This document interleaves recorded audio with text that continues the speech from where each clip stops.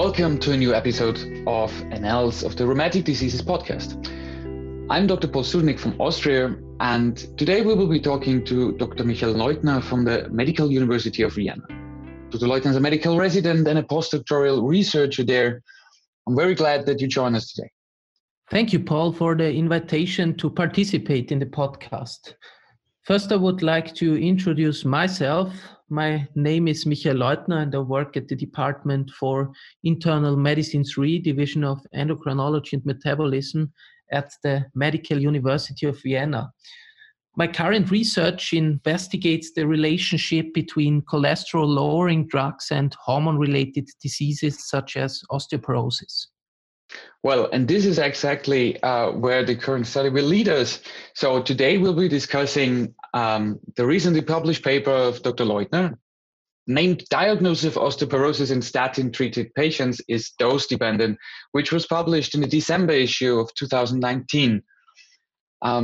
So jumping right in, when looking at it, what was the intention for the implementation of this study? So how was the study hypothesis in that regard defined? Yeah, this is a very important question because we had some interesting rationales why we did this analysis.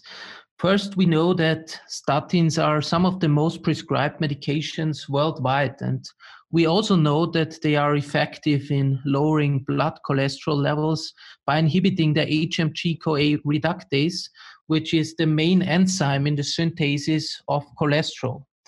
So statins therefore also reduce the risk of cardiovascular disease dramatically, and the guidelines published recently by the European Society of Cardiology recommend reducing LDL cholesterol levels in high-risk patients to lower than 55 milligrams per deciliter, which means that high-dose statin treatment and also other lipid-lowering medications, such as PCSK9 inhibitors, for example, are necessary in order to achieve these treatment goals. I think it is important to know that cholesterol is a molecule that is crucial to many physiological functions of the human body. Being a central constituent of the cell membrane, we also know that cholesterol is essential for the synthesis of steroid hormones, bile acids, or vitamin D, and is also involved in immune regulation, for example.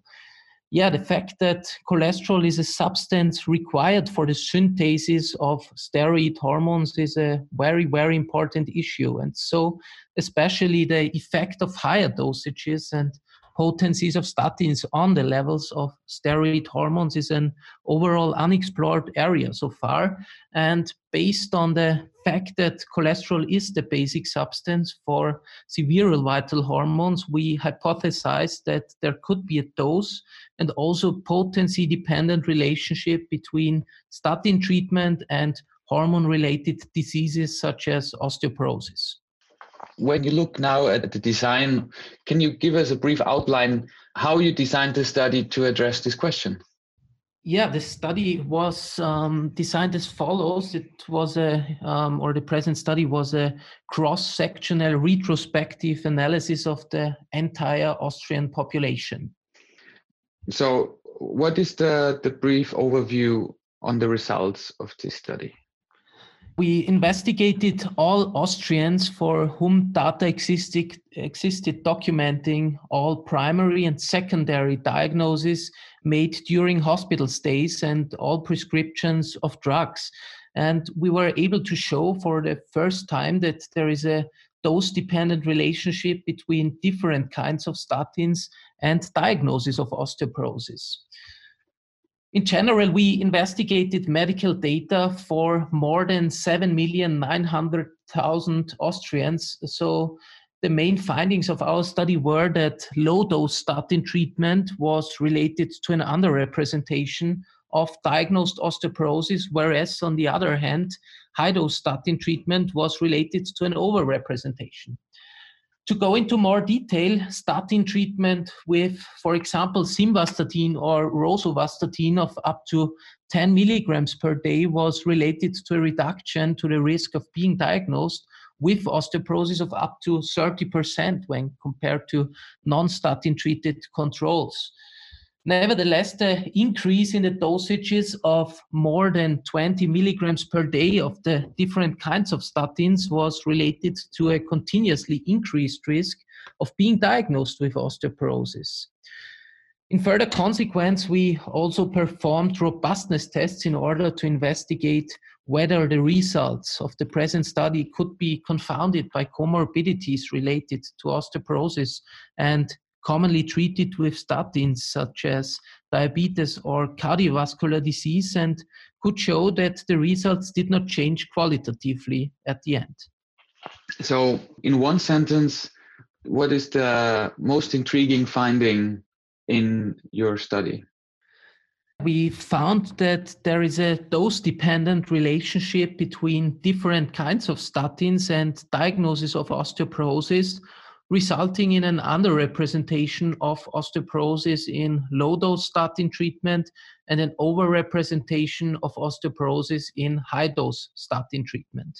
Well, this is probably the real novelty in that concept, because as you're aware, and you discussed this also in your paper, that previous studies showed kind of different results. So when you look now, how do you see the results of this dose-dependent effect of statins on osteoporosis in contrast to these studies that actually outline the probable reduction in fracture risk in people that are treated with statins?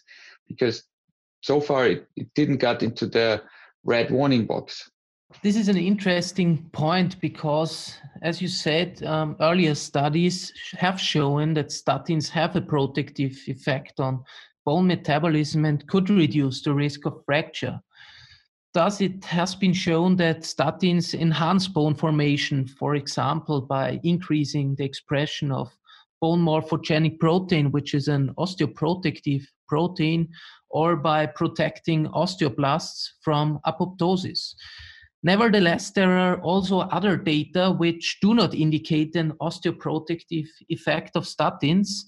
And a new aspect of our study was that we investigated the relationship between different kinds of statins with different potencies and dosages with the diagnosis of osteoporosis in detail. And therefore, our results were also in line with earlier studies. And we could also find an underrepresentation of osteoporosis, however, only in low-dose statin treatment. Increasing the dosages, on the other hand, reversed these results, and therefore an overrepresentation of osteoporosis could be observed. So we hypothesized that in higher dosages of statins, the synthesis of cholesterol is inhibited in a stronger way and could thus be related to an impairment of the synthesis of sex hormones, which could overrule the osteoprotective effect of statins in lower dosages. This is important because low sex hormone levels have been shown to be closely related to the development of osteoporosis, and data also exist indicating that statins can reduce the levels of estrogens or testosterone. Well, this is really nicely explained, I would say. Could you imagine, or where do you see an open window for still a potential bias in this study or in the design of the study? Yeah, one limitation of our study is that we only had access to the current dosages of statins the patients are taking. All the same, we only included patients who regularly took the statin treatment over a minimum time period of 1 year. Another limitation is that the diagnosis of osteoporosis is based on ICD codes, so we had no access to data on bone densitometry, for example. Because of the cross-sectional study design, we were only able to report correlations and not causative interactions. But interestingly, our results did not change qualitatively in our robustness tests, where we excluded potential confounding factors that are closely related to osteoporosis or statin treatment, such as age, overweight and obesity, diabetes, or cardiovascular disease. So how would you say that you can implement this knowledge in clinical care? Are you doing something different already? Firstly, I would have to say that statins are most effective in preventing and reducing the risk of cardiovascular events, and therefore it is important that hyperlipidemic patients are treated according to the currently available guidelines. However, the fact is that cholesterol is the basic substance for vital hormones, and that we could show that high-dose statin treatment was related to an overrepresentation of osteoporosis.